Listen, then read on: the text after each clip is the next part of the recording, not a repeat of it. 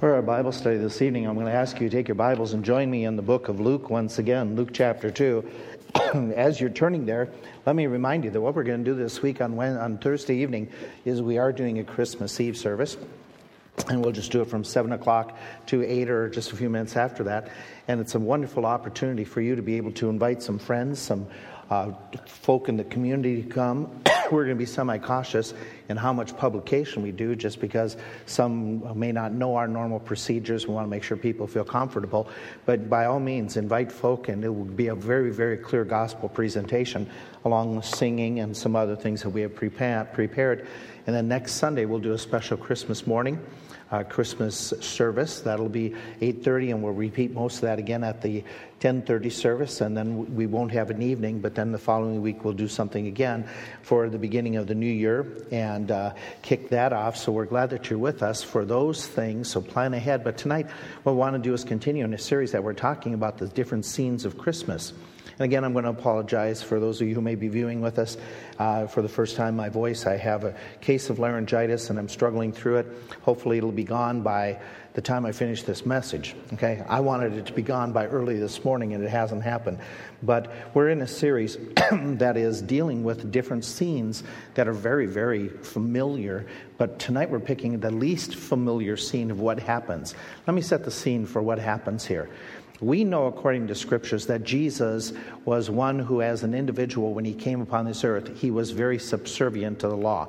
What I mean by that is this. We read in Galatians 4 that Jesus was made under the law. We read in Matthew chapter 5 that Jesus came not to destroy the law. When Jesus was preaching at one time, he turned to all the people and said, "Which of you convicts me of sin, where I have violated the law?" Being a Jewish young person and one who grew up in that culture, that's why he was under the law. They were under those rules and regulations as Jewish individuals, so he's required to follow it. He's required to follow it constantly throughout his life, and unlike anybody else, Jesus did it perfectly, continuously. What I am amazed at is the story we're reading this evening, the account, is Jesus before he was even making his own choices, in the sense that he came and humbled himself, took on the form of a babe who would not make determination what the family should do. He still was fulfilling the law. We pick up that story in Luke chapter 2, where we start in where Jesus, as a young boy, we read when he was 8 days old, verse 21. When the 8 days were accomplished for the circumcision of the child, his name was called Jesus, which was so named of the angel before he was conceived in the womb. And when the days of her purification, according to the law of Moses, were accomplished, they brought him to Jerusalem to present him to the Lord. As it is written in the law of the Lord, every male that opens the womb shall be called holy to the Lord. And then to offer sacrifice according to that which is said in the law of the Lord, a pair of turtle doves or 2 young pigeons. And behold, there was a man in Jerusalem whose name was Simeon. The same man was just and devout, waiting for the consolation of Israel, and the Holy Ghost was upon him. And it was revealed unto him by the Holy Ghost that he should not see death before he had seen the Lord's Messiah. And he came by the Spirit into the temple, and when the parents brought the child Jesus to do for him after the custom of the law, then took he him up in his arms and blessed God and said, Lord, now let thy servant depart in peace according to thy word. For mine eyes have seen thy salvation, which thou hast prepared before the face of all people, a light to lighten the Gentiles, and the glory of thy people Israel. And Joseph and his mother marveled at those things which were spoken of Jesus. And Simeon blessed them, and said unto Mary his mother, Behold, this child is set for the fall and rising again of many in Israel, and for a sign which shall be spoken against. Yea, a sword shall pierce through thy own heart also, that the thoughts of many hearts may be revealed. And there was one Anna, a prophetess, a daughter of Phanuel of the tribe of Asher. She was of great age, and had lived with an husband 7 years from her virginity. And she was a widow of about 84 years old, which departed not from the temple, but served God with fastings, prayers, and day and night. And she coming in that instant gave thanks likewise unto the Lord, and spake of him to all them that looked for redemption in Jerusalem. As we unfold the story, what we are very clear in knowing is that Mary and Joseph are following the law. In the very beginning of what we just read, they are going to fulfill 3 different rituals that were required by the Old Testament law. Not one that you're familiar with, but two others as well. The first ritual that is mentioned is that of circumcision of the boy child. And we know that that was something that was begun with Abraham and all the Jewish males in generations since, that it was supposed to be done. It was a very important custom, that it was supposed to be done when the boy is on his 8th day of age. There's medical reasons given for that you can study and see for yourself. But what is interesting, that of all the different activities that the Jews could get involved in, most of them were laid aside whenever something would overlap with the Sabbath day. But this one was very clear. Even if it's on the Sabbath day, the boy is to be circumcised on his 8th day. And so they were very, very pointed, and this being happening very specifically, very right timing. And with Jewish culture and customs, what came to be is that on that 8th day when they would circumcise the boy, that's the day that they would name the child. And so Jesus, at 8 years of age, though he's not in control of the situation, I say that with parentheses around tongue-in-cheek, Mary and Joseph bring him to the temple to fulfill that which was required of the Old Testament for this child, Jesus, who was made under the law, who was fulfilling every aspect of the law. And so they had that circumcision. But there's another ritual mentioned in this passage. It's referred to as the purification. This was an Old Testament ritual that all the females had to follow who had given birth. The story, the account, and the explanations found in Leviticus chapter 12. The idea is after a mother has given birth, she can get up and do her normal routines and busyness of life, just like normal, except in the Jewish culture, she couldn't be involved with the religious activities. She couldn't go to the temple until she did the purification. She typically didn't go to the synagogue until she did the purification, and she couldn't get involved in any other feast or festival if it overlapped with those days after she gave birth. So what was required by the law is if you have a boy, on the boy's 40th day, you go and you make sacrifice for purification. If it's a girl, you wait until the 80th day. And so it's the boy's 40th day. It's the second ritual that's mentioned in this text.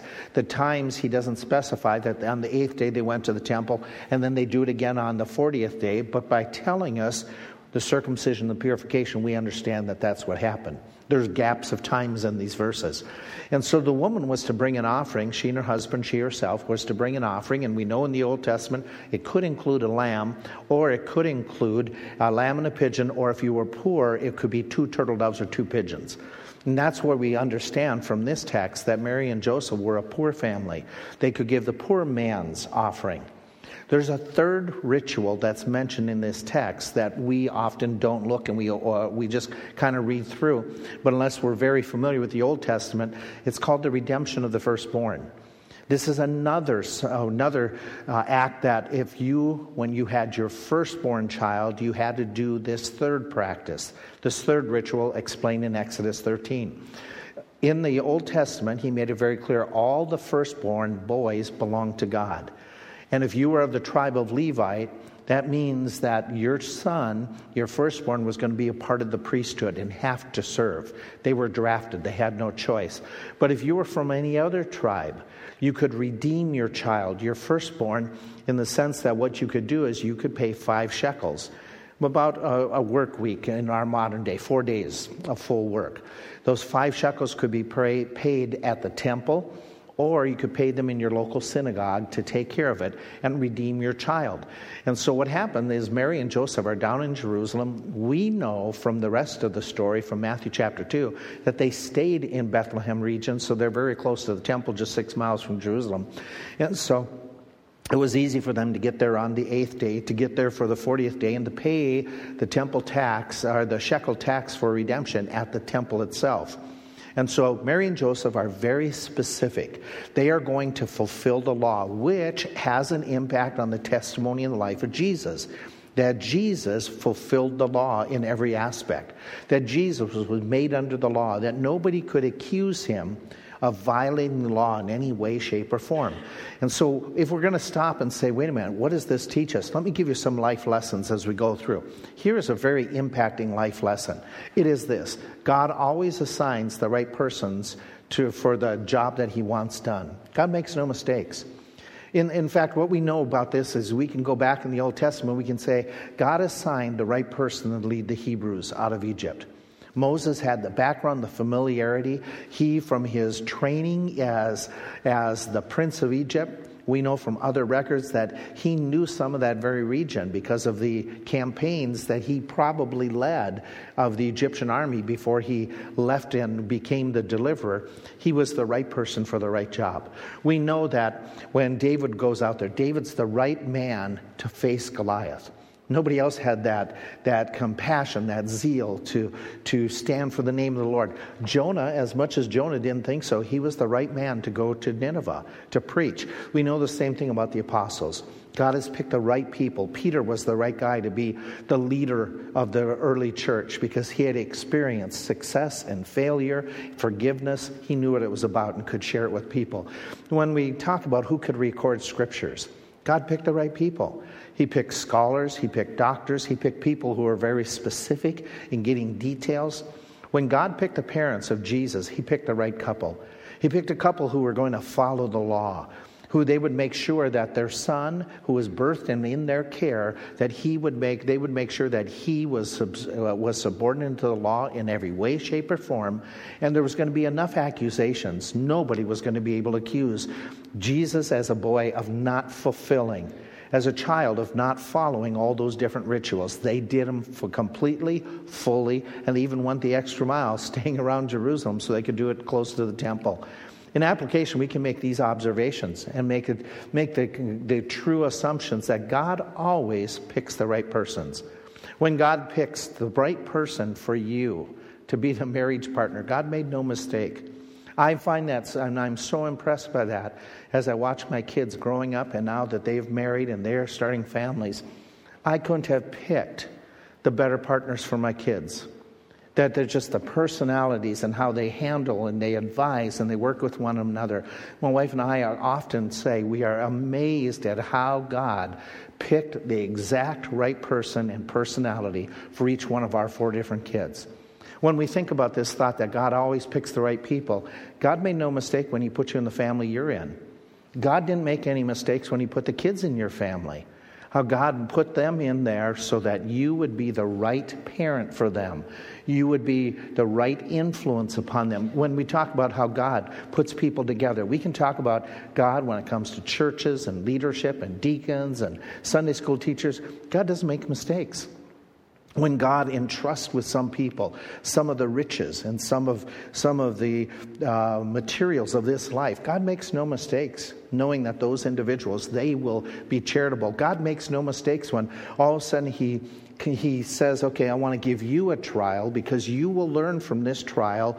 I could put it in somebody else's life, but it may not make as much of an impact, but for you it'll work. I'm going to bring this person into your life because you're the right person to mentor them. Our God makes no mistakes when it comes to all these different areas of working and leading and guiding some of you into different ministries like the addiction ministry or working with some ladies or doing home Bible studies that some of you are doing. God picks the right people for the right job that he has. Let's continue on. Let's talk about something else here, about what God does. We're continuing the story, and we find out that what happens is Mary and Joseph are there at the temple on one of those different visits. We know 2 of them for sure. All of a sudden, at the same moment, Simeon shows up. We already read that in verse 27. That says, he came by the Spirit into the temple when the parents brought the child Jesus to do for him according to the law. We know the same thing happens down in verse 38. When Anna, coming in at that very instant, gave thanks likewise to the Lord. And so all of a sudden, Anna and Simeon show up just at the moment. And remember, this is happening where there are dozens of people, hundreds of people going in and out of the temple on a daily basis, perhaps even thousands. And Simeon and Anna have been there a long time, but as we're going to see from their account, they're there constantly. But on this particular day, they come at this moment when Mary and Joseph happen to be there at that time, which strikes me as another important life's lesson. It is this, that God's timing is always perfect. God's timing is always perfect. You know, when we start looking at how, wow, it's a coincidence that I just so happened to run into this person at that moment, as a child of God, you and I understand coincidences are usually prearranged by God. That God, when it comes to connecting with people, with all of a sudden at a certain moment that person you connect and you get into a conversation, you're able to share the gospel, there's a sensitivity that wasn't there before. God knew that. Or when all of a sudden you connect with some believer, and just at that moment when you're connecting with them, they had a need, and in your conversation, God knew that you could meet their need. God makes no mistakes in these opportune assignments and these dates that he has set up. We know that it's true in the fact that even when God fulfills a promise, his timing is perfect. As we're going to see in this whole passage, there's multiple promises about the Messiah and his coming. And there's people waiting for it. And they've been waiting for a while. God has made no mistake in his timing. Jesus is coming when it's the exact best moment in history in the fullness of time, Galatians 4:4 says. When it comes to God answering prayers, we think that God should be doing that yesterday already. I think that my voice should not be like this already last Sunday. And I don't understand why God's timing isn't getting it better as I want it to get better. But God's timing is perfect. There's a lesson that I need to learn. Maybe it's learn to be quiet. Okay? God's timing is always perfect. God picks the right people for the right jobs. God's timing is always perfect, even if it means we have to wait a while. Like Simeon and Anna did. They've both been looking for the consolation of Israel. That's the Redeemer. They've been there for a long time expecting. But God at times makes us wait. His timing is always perfect. So we made comment about Simeon and Anna. Let's fill in a little bit more. Let's fill in some of the details so that what we read and what we find out about them is we don't get a whole lot when we start reading about the man Simeon in verse 25 and 26. But when we put it all together, here's what we know. The tradition says that he was a priest. We don't know this for sure. But they say he was in the temple and he's involved with possibly some type of worship. That could be. We don't know. We just know he's there.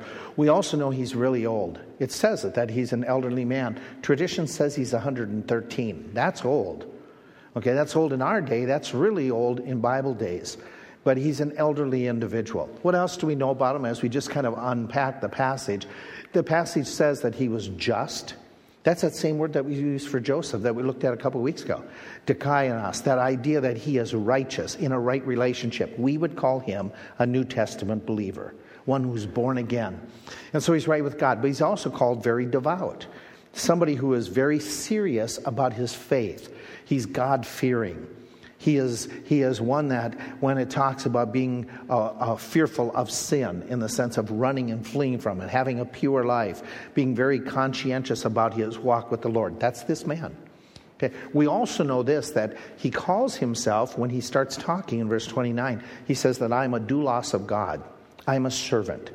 So we know that he's a very humble individual. We know that he's a very dedicated individual. He's there in the temple. And we know that he's waiting for the consolation of Israel. Now, this is one of those rabbinic phrases that we find and read about in the first century. The consolation, the one who is going to be the comforter, the deliverer. This is Messiah. So you may even want to mark that. Looking for the consolation, looking for the Messiah, the one who would restore Israel to all its glory. Anything else that we learn about this man? We know that he has a very close relationship to the Holy Spirit. Understand that 3 times it's mentioned him and the Holy Spirit, him and the Holy Spirit. It mentions the Spirit is upon him. It mentions it was revealed unto him by the Holy Ghost that he shouldn't die until he sees the Messiah. He came to the temple at that moment led by the Spirit. Understand at this moment people were not indwelt by the Spirit. That doesn't happen until Pentecost. This is Old Testament time where the Holy Spirit would come on and come off of people. For him, that the Spirit is upon him is a very unique situation for him. He is one of those few of the Old Testament, some of the prophets, some of the kings. The Spirit came upon for a special ministry and a special occasion. So he's got a very unique relationship with the Lord.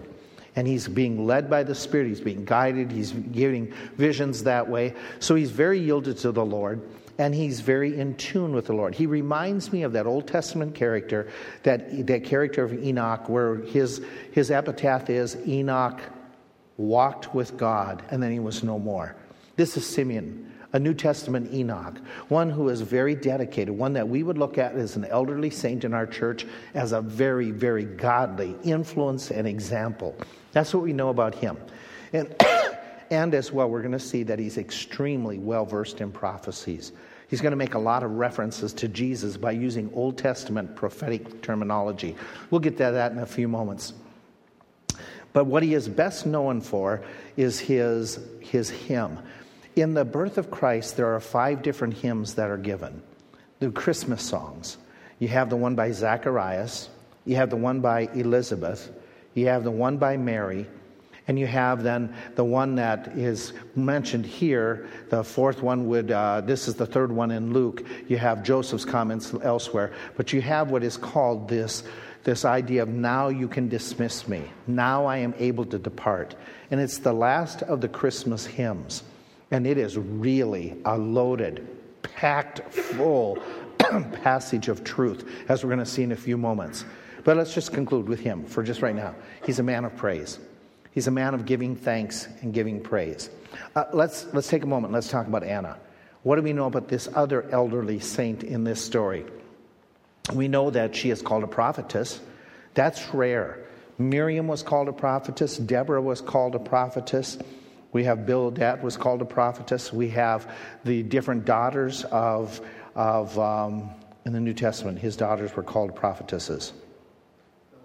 Philip, thank you. Philip, his daughters. Outside of that, you don't have many prophetesses mentioned. And we have this one who is a proclaimer of the truth. We know this as well, that she's a daughter of Phanuel. Why that is put into the story, I think that it's probably just to affirm that this is a true person. These are real individuals. This isn't legendary. This is based on history. We know this as well. She says that she's of great age. Well, there's 2 possibilities here. It says that since she was a widow of 84 years, that means she's 84 years old, or it means that 84 years after she was married and her husband, there was 7 years of marriage, and then he died, and she's lived another 84 years after that. So that would put her right around 105 if she got married around age 14. Both of these are extremely older folk who would stand out in the crowd as being very, very wise senior saints. And so we know this much else about her, that she's very godly.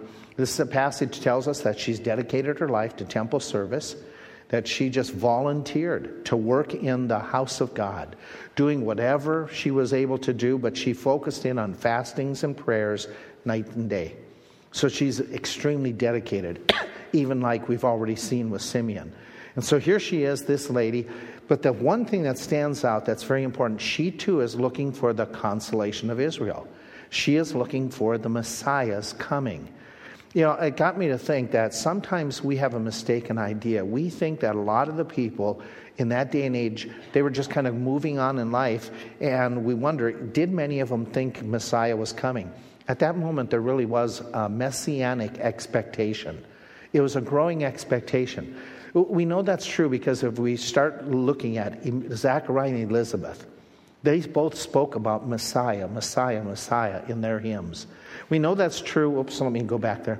We know that it was true as well because Mary's hymn, she talks about Messiah, the glory of the Israel. We know that Simeon and Anna, and in this story, it says that Anna goes and tells the others who were looking for the Messiah. So there had to be a group of people. How big it was, I don't know. But I do know this as well, that at this time in history, and Acts 5 records this, that there was different people showing up and saying they're Messiah. And so there was, just even before Jesus came, there was a revolt that took place, history tells us, where one man came and said, he's the Messiah. So there was this messianic tendencies going on. People had some of those thoughts. And it doesn't surprise us, you know, that wise men, they'll show up and they talk, and all Jerusalem is in an uproar over this idea that Messiah, the King of the Jews, has arrived. And we understand because as we go a little bit further down into the story, when John the Baptist was on the scene, all of Judea and all Jerusalem, it says, went out to see him and listen to him. So people were thinking Messiah. It wasn't a distant, forgotten idea. But they had this idea of Messiah, and they would have known about it because the prophet had talked about them being under domination, Messiah coming and putting off the domination. They're under Roman control. They can read Scripture. they could put two and two together the way we can, that there was going to be those 5 different kingdoms. They would understand Babylon being one of them. They would understand Medo-Persia. They would understand the Greeks. They can understand the same thing. We can understand characteristics of those empires. They can understand the characteristic of the Roman Empire. They would understand that they're in that one stage of that 4th and final part of that earthly kingdom. So they would be expecting the next major kingdom was going to be Messiah's kingdom, as they had limited understanding of all of history, but they would have that expectation. And the people wanted to be free. They wanted to get rid of the Romans. So for whatever reasons, religious or political, there was a messianic expectation. So it's no surprise that when Anna hears this, she's going to go and seek out those who have a spiritual expectation and say, hey, I saw the babe. The Messiah's here. Before we move on a little bit, we just want to acknowledge that she too is like Simeon. She's given to praise. She's given to thanksgiving. And so before I give you another life truth, let me remind you that what happens in this story is that when Simeon comes in, we are told that he had been personally told by God that he would not die until he sees the Messiah. That's when he makes this comment for which this whole hymn is mentioned. Took him up in his arms and he said, let me now depart. The word depart is die. It's the word to loosen the cord of a ship to go, take down the tent, release from prison, used in all those ways, but also is used by people to say, I want to leave, I want to die, I want to get out of here. So he's basically saying, I want to go because you have let me see the Messiah just as you promised me. Can I give you a life's truth out of that? Okay. Out of that whole segment of these people expecting Messiah, about that promise of seeing the Messiah, I think this life truth is very important. It is that God always picks the right people. God's timing is always right. But this is the truism. God always keeps his promises. God always keeps his promises. In this story, we see 2 different levels of promises that God always keeps. What I mean by that is this. We see this universal. These promises that apply on the big scale of politics, kingdoms, decrees worldwide, operations of multitudes of people.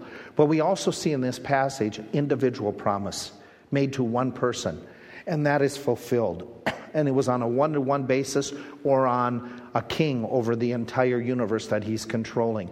If you and I pause for a second and say, okay, what universal promises are still ahead of us that God has given that he will keep, that involve all of mankind? We could put down, there will be a tribulation like never seen before.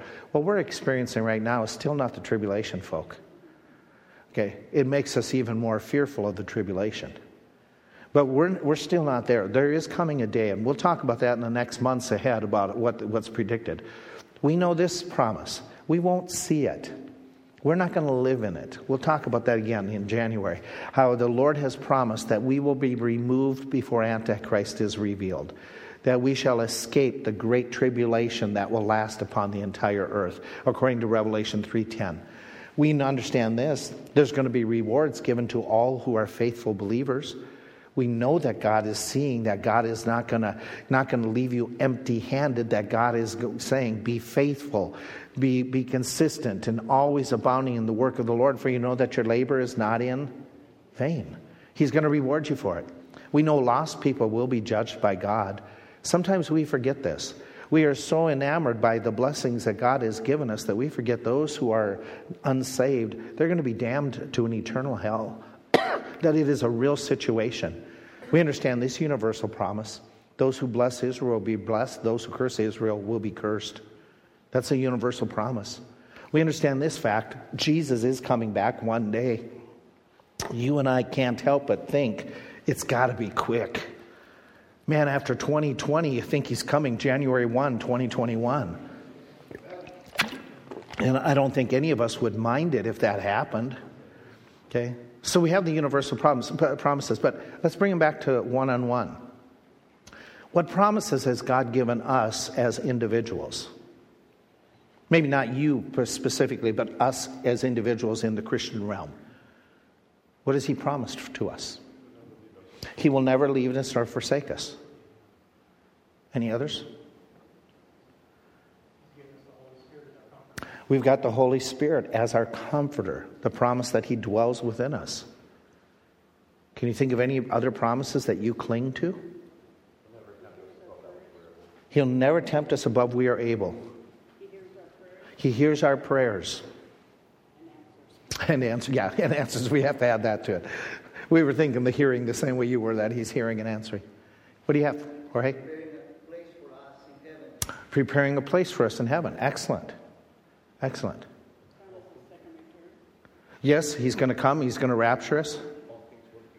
All things work together for good. You and I can list out all of these. We can just be listening. That, to me, the third one I put up here is really precious because I use it so often. You know, that if I confess my sins, he still forgives me. The idea that we're not tempted above, that God supplies our needs, that his grace is sufficient, that we reap what we sow in a positive or a negative way. God is faithful to his promises. That's what stands out in this story. That he's sending his Messiah, just as was predicted, for the benefit of all nations. That Simeon, I promised you personally you would see him, and I did it. I did. It's been years that you've been waiting, but I fulfill my promises to you. So we go back to the story, and we think, okay, here's the life truth, that God picks the right people for the right things, that God's timing is always right, that God always keeps his promises. Let me give you another one, and then let's develop it from the text. Number 4 is this. God's Son is always the person of the hour. He should be the center of attention at any and every moment. What I mean by that is this is what happens in the story. Jesus Christ is to be the focus of a setting where it's many or it's few when it comes to religious worship. That he should be the premier individual that's talked about. And it was true even when he was a baby, that he became the center of attention.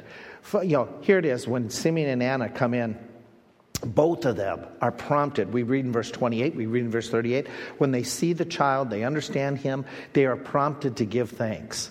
They are just prompted to give praise and thanksgiving. Why is that? Why is it that she's so motivated to go tell other people? Because they understand who this Jesus is. They understand what he does. It's seen in that hymn that Simeon makes. Now, Lord, now let thy servant depart in peace according to your word, mine eyes. And he starts talking about who this Jesus is. He says in verse 30, mine eyes have seen thy salvation. Now, you folk know this. You watching, you probably are familiar with this. But understand that as he is led by the Spirit, he is going to say some revelatory truth about Jesus. That is so important. He's going to say, God, I have seen your salvation. That immediately, though you and I, and Andy's testimony fits this so well, about how sometimes we grow up in churches, but we don't understand the totality of what Jesus means, what the Word of God means. That this whole emphasis that Simeon is making is salvation is in a person. It's not in a procedure or a ritual or a system. It's not involved in some type of churchiness. It's all about the person of Jesus Christ. And again, you know that. You've heard that. But you and I, just to remind ourselves that what Simeon understood, and he's a Jew working in the temple of all places. He's a religious leader. He's an influence on others, but he's going to be saying to all these people who are coming to do ritual, it's not about ritualism, it's a relationship with Jesus Christ. Which is just a tremendous thought for that man at that moment in that setting. that idea that Jesus Christ, you have to know this one in order to get to heaven. And Simeon makes the comment that he's not only the Savior, the salvation of the Jews, but he says, a light to lighten the Gentiles. This man's speaking this in the temple. In the place in the inner courts that typically non-Jews couldn't visit. And he's saying, this babe, he is salvation to the entire world. What a profound thought. Well, you and I understand that from the words of Jesus, how Jesus emphasized this time and time again. That salvation is only by Him, not by church, not by ritual, but it's all about Him, that no man can come but by me. There's no salvation in any other system, any other person. It's all about Jesus. There's no other name under heaven whereby we must be saved.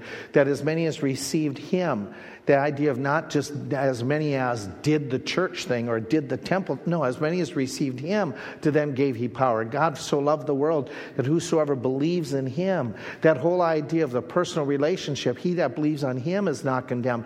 He that believes not is already condemned. That thought that John points out, and he says when he sees Jesus away from the temple, behold the Lamb of God who takes away the sins of the world. Where we read in Timothy's writing, or Paul wrote to Timothy, there is one God, one mediator, the man Christ Jesus. It's all Christ for our salvation. And you and I know that, and we understand that theologically, but just to stop and say, we have to this Christmas season remind ourselves, I'm saved. Not because I believed, plus I'm a good person and I'm a really good Christian, I'm working well. It's all about Jesus. It's about making sure He is magnified, that He is appreciated, that He is exalted. Not Him plus, look at our church. No, it's Jesus Christ. It's all about Him. So He makes it clear. He says, this child is salvation in the flesh. He is the provider. He is the only means of salvation. Then He says, He is the glory of Israel. Well, if you were a Jew living back then, you would understand what He meant. This is the child who's going to restore us to our golden years. This is the one who's going to get Israel elevated above all nations. We're going to be blessed by those who bless. God's going to bless them. If you curse us, what's He talking about? That in the future, Israel is going to be an exalted nation. This is the child. This is the person that's going to lift Israel up to its promised prominent position. So He's making it very clear as He speaks about this child that He's the glory of Israel. Then He says He is set for the fall and for the rising again of many. And we read that here in this middle of the passage of verse 34 when He's talking to Mary in particular and pointing out the child. I'm going to say we. There's lots of people that debate what it really means, the specific application about set for the rise and fall. Let me give you the four possibilities that are usually mentioned, just for the sake, and you're going to have to come to your own conclusion. Some say this is the idea of Judgment Day that He's referring to. Some people are going to rise to heaven, others are going to fall to hell because of what they did with Jesus. That's a possibility. Some will look at it and say this is this whole idea of salvation. They fall under conviction, and then they rise in faith. Okay, that's a possibility. It still surrounds Jesus Christ. Some say this is a prediction of Jesus' own experiences, that Jesus will be rejected, He's going to be put down, He's going to fall in the eyes of many, but then He's going to rise again. Or some will say, well, this is talking about the Jews and how they respond to Jesus. In context, He's talking about the glory of Israel. He's talking about the salvation that starts in Israel. And what they mean is that whole idea that many will stumble. Do you remember the rock of rejection, the stone of stumbling that's mentioned in the Old Testament and then re-mentioned in the book of Acts? Jesus is that rock of offense. People will trip over Him. They won't believe. They'll be upset by Him because He's pointing out truth, pointing out their own darkness, and they don't want anything to do with Him. But others, they will respond, and as a result of faith in Christ, they will rise with Him. I'm not sure which one of those it is. But either any of those four, it brings us back to this idea. Our eternal destiny is all wrapped up in Jesus. How we respond to Jesus Christ. And that's what He is making very clear at that moment that He is speaking. That Jesus is the determiner of your destiny. What would you do with Jesus? Then He says He is a sign which shall be spoken against. The word sign, you may want to mark it here. It's the word miracles. It's the miracles. John says that by these signs people come to belief. It's the same word. It's a word that plays even off the name of Simeon, very close to it. It's that idea of miracles taking place that point to God. He says Jesus is a sign. Well, we know that's true. His birth was a sign. The sign shall be to you that a virgin shall conceive. His whole life is filled with signs, with miracles that are supernatural. And yet, for all the miracles He's done, He's attacked. This is a prophecy that's fulfilled in the life of Jesus Christ. Think with me what we think. Was Jesus' own conception attacked? Sure. Later on, we be not born of fornication. When Jesus did miracles, and it was very evident he was from God, how was he attacked when it came to his miracles? He's empowered by Satan. Okay, so his miracles that he does, the signs that are evident, he's still going to be attacked for them. And he was. When you come to the greatest of the miracles that he performed, his resurrection, how was it attacked by the Jews? They took his body. Yeah, they snatched his body. That they basically said the disciples stole his body. The next major miraculous intervention that Jesus will make in planet Earth is his second coming. And what do we read in Peter about people in the second coming? They are still mocking and ridiculing it and making fun of it. Time and time again, Simeon said he's going to do miracles. He's going to be a life of miracles. He's going to be performing them. But people are going to attack. We know that's true. That this is a supernatural worker. That everything points that he's God. He's God. He's God. He's salvation. He's the one that's going to deliver. What do you do with Jesus is going to make all the difference. And yet we know that he's going to be the victorious one in the very end for all the criticisms. It's at that moment that he turns and makes this comment to Mary. That he says, Mary, that this child, he's going to impact you. He says that, yea, a sword shall pierce through your own soul. And we understand, all of us know exactly what he meant. He's telling Mary that there's going to come a day where your heart's going to be broken by what they do to Jesus. And was that fulfilled? Did Mary see him being tortured and then on the cross? We know that's true.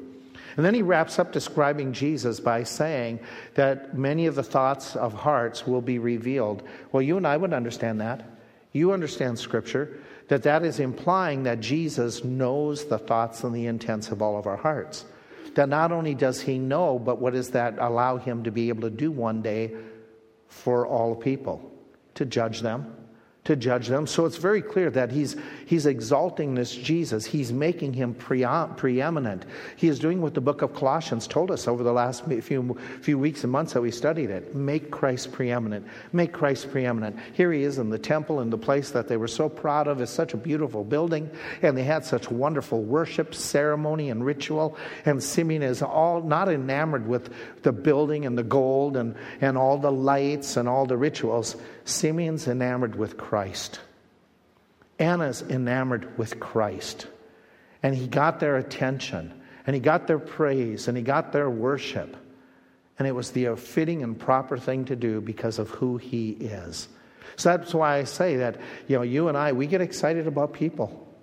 We saw that in the last campaign. We saw how people just got really enthusiastic. Well, actually, more about the guy on the left than the guy on the right. Okay. But the crowds were just embracing this person and just going way out and just gathering and cheering. And we understand that can happen. You and I, and it's okay to, and I'm not saying we shouldn't be political and be caring, but you and I should be mostly enamored with who? With Jesus Christ. Okay, it's not wrong to be politically savvy and to be involved and go to those things. But you and I have to remember the man of the hour is Jesus Christ. He's the person of the hour, of every day, of every month. And he's the one that we're going to give account to. And so a life principle is making sure that God's Son is always the person of the hour. Let's do this final thought, okay? Godly people, as I look at the text, they have several characteristics that are very much in common with all godly people. Simeon and Anna are godly. Mary and Joseph are godly. We understand it. We know that. We've already talked about it. What we know is that one of the major similar characteristics is they're normal people. Godly people are just normal people, going through normal life experiences. We have to get this out of our mind that godly people are super saints who never struggle. That's not true. When we look at Mary and Joseph and just think about what they're going through at this moment, at this time, they're a young couple starting off in life. We talked about them and their individualities and their experiences. They're starting off in life. They've had the normal challenges of a young lady being pregnant with a miracle pregnancy, trying to explain that to family, having the family response being ostracized, the difficulty of being newlyweds and your family's against you. It's a battle. It's a struggle. And here they were, all of a sudden they have a birth of a child. Do you remember the first time you brought him home from the hospital and you were inexperienced, and if you didn't have family around, how it was a scary thing. It was a challenging thing. It was so wonderful that at least you could go to sleep for hours and hours and hours and they wouldn't wake you up. That doesn't happen, right? There's the typical challenges of no sleep, of life disrupted. And you were so used to the two of you just operating alone, and all of a sudden this third party comes in and throws your life totally in upheaval. It's normal that they would have those experiences. And then all of a sudden, shepherds come. Just days before this or weeks before this, you were visited in a manger when you just delivered. In the delivery room, here shows up a bunch of mangy shepherds. And they've got the story of angels talking to them too. So that would be something positive in all of this, something to pick you back up. But then you have to think, what are we going to do tomorrow? What are we going to do this week and next week? And remember, we're talking now 8 days and then 40 days that they're in this region. They got to come up with a job. They got to come up with a place to live. They're going to stay in Bethlehem. Why they don't go back to Nazareth? I'm going to make the assumption that's because of the pressure of family, the being unwelcomed back home, that they stay in Bethlehem. But that means a new job, and they have lots of money in their pocket, right? No, we know that's not true. Okay, they didn't get much for wedding gifts. How do we know that? Because when they made sacrifice, they give what type of sacrifice? The poor man's sacrifice. So they've got struggles. They're trying to get on their feet. And this is a battle. This is a difficult moment. She's still trying to piece everything together. To ponder means to piece it together. She's trying to figure this all out. The angels have spoken. It's a miracle. This is Messiah. How are we supposed to do this? What are we supposed to do? This is God's son. Is he going to grow normal? Is he going to eat normal? Is he going to do the normal body functions? This is Jesus. This is somebody special. But is he all of a sudden, when he's 3 weeks from now, is he going to speak out with full sentences? It's just that normal situation that they're facing, a normal life. A normal life. He's going to end up being a normal kid. Despite all the stories about what Jesus does and how Joseph makes the mistake when he cuts a board too short and Jesus grabs the board and stretches it, those are false. Jesus is a normal kid. They're going through normal life experiences, but they're godly. Then we start thinking about Simeon and Anna. They're normal people. They're old, but they're still normal people. They're godly, but they're still normal people. As being in there, let's put her at 84, or maybe the 104. I don't know. But are there challenges as your body gets older? I'm going to ask it this way. Are there days that it isn't a challenge as your body gets older? Okay, so it's just there's she lost a husband. She experienced what some of you do. She buried a loved one. She knows the pain. She knows the agony of what it's like to lose and be lonely. Okay, I want to serve the Lord, but that's still, while you're serving the Lord, there's still the hurt. There's still the loneliness. There's still the agony. They're going through life experience. For years, they've been waiting. They're like many of you. The rapture has to come. The rapture, we say it this way. The rapture has to come. I can't believe we're still here.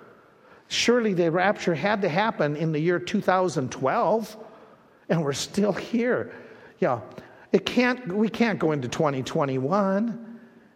They've been saying it pre-rapture. They've been saying, he's got to come. It can't get much worse. Now Herod's on the throne. And he's a kook. He's a nut. It can't get any worse. They've got normal life situations like you. So when we think about godly people, they're just like you, of the same flesh. Isn't it just like Elijah, that he was of the same struggles, and yet he was a man of prayer?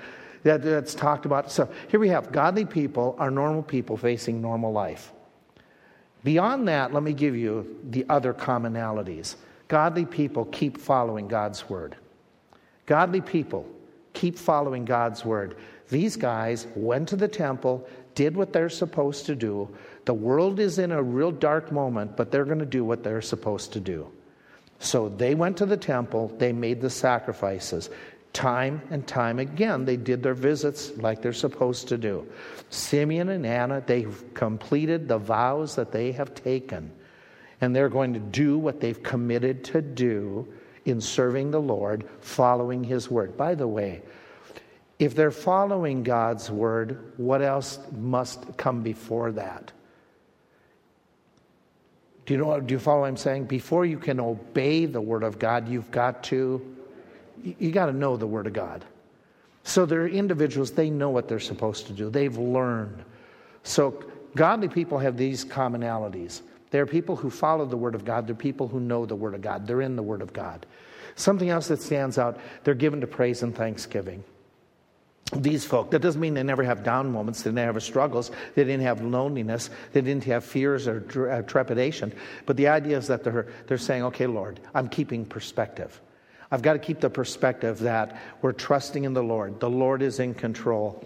Have you had to use that phrase and look in the mirror in 2020? Have you had to pause and say, remember, God is in control? Has that ever happened to you during these past months? To just remind yourself, all things work together for good. Because you get those days where you're just stressed and frustrated, and you have to just pause and think, now wait a minute. It's time to just get, God is in control. To God be the glory, great things He is doing. And so there are people who, you read in the passage, they're giving praise. Herod's still on the throne. The Romans still are over the city. They still got taxes to pay. There's still going to be persecution of the Jews, but they're giving thanksgiving for what God is doing. Something else that stands out is this. They focus on Christ. We've already talked about that. They gave their focus on Jesus Christ. And in that sense, they honor and they praise Him. They rehearse who He is, what He's going to do. They tell others about Him. I think it's important for us to rehearse what Christ has done, as well as what has He promised He will do. To tell others about Christ, such an impact. They take time, Mary does, to reflect, to meditate, to mull over. This is one of the several times that it records. She then ponders these ideas. She thinks them through. So let's do it this Christmas season. Let's take the cue from these folk. And let's see if maybe this Christmas we can make it a little bit better by spending some extra time in God's Word. God, this Christmas, I'm going to take an extra hour sometime during the week. I'm going to read an entire section of Scripture that I haven't read for a while. God, I'm going to do something this Christmas. There's been a specific command. Maybe it's the command of stretching out and loving somebody that you've put upon my heart. Maybe it's forgiving somebody that I really need to forgive that person. Maybe the command has been put on my heart, your heart, to be able to be charitable to some widow, which you're commanded to be loving towards the widows, to visit them. Maybe the command is to make things right with somebody. Maybe the command is that you go and share the gospel with somebody. But you're going to take one of the commands that God has been impressing upon you for the last days, weeks, and you're going to say, I'm going to put feet to it. This is a Christmas that I'm going to put feet to one singular command that I know I'm supposed to do. Maybe the command is so simple that you're supposed to really be an encouragement to your spouse or family member, and you haven't been that, but you're going to do it. And you're going to say, I'm going to make some action. Take time to praise this Christmas. Take time to praise. Give thanks. Maybe this Christmas it's a good thing to write a thank you letter to Jesus for what He has taught you during COVID, what He has done in your life in the midst of all this stuff, knowing that His timing is always perfect, that He always connects things properly. Maybe what you should do this Christmas is take one meal and have a birthday party and focus on Jesus. I'm not saying 24/7, but maybe you want to just as a family do something, or maybe just watch one of the Christian films about Christ, just to be reflecting upon Him a little bit more this Christmas season. I know there's so many Hallmark movies about Christmas, and they're also wonderful. They have the same plot, every one of them. Girl meets guy, they don't get along for a while, they end up getting married on Christmas Eve. You've heard all the Hallmark movies now. I just told you, all of them are that same thing. So maybe you say, I'm going to pick something, and maybe we and the kids, we're just going to do a Life of Christ for one evening. And just think about Christ. And talk about Him. And make it one evening about Jesus. Maybe what you want to do this Christmas is tell somebody about Him. Invite somebody over. Make sure you wear the mask, I know. Okay. But tell them about Christ. And share with Him. Maybe you need to just mull over. Oh man, are we gone long? I am so sorry. I just heard voices in the hall and didn't even look at the clock for about 20 minutes. You work at this Christmas honoring Jesus Christ and magnifying Him.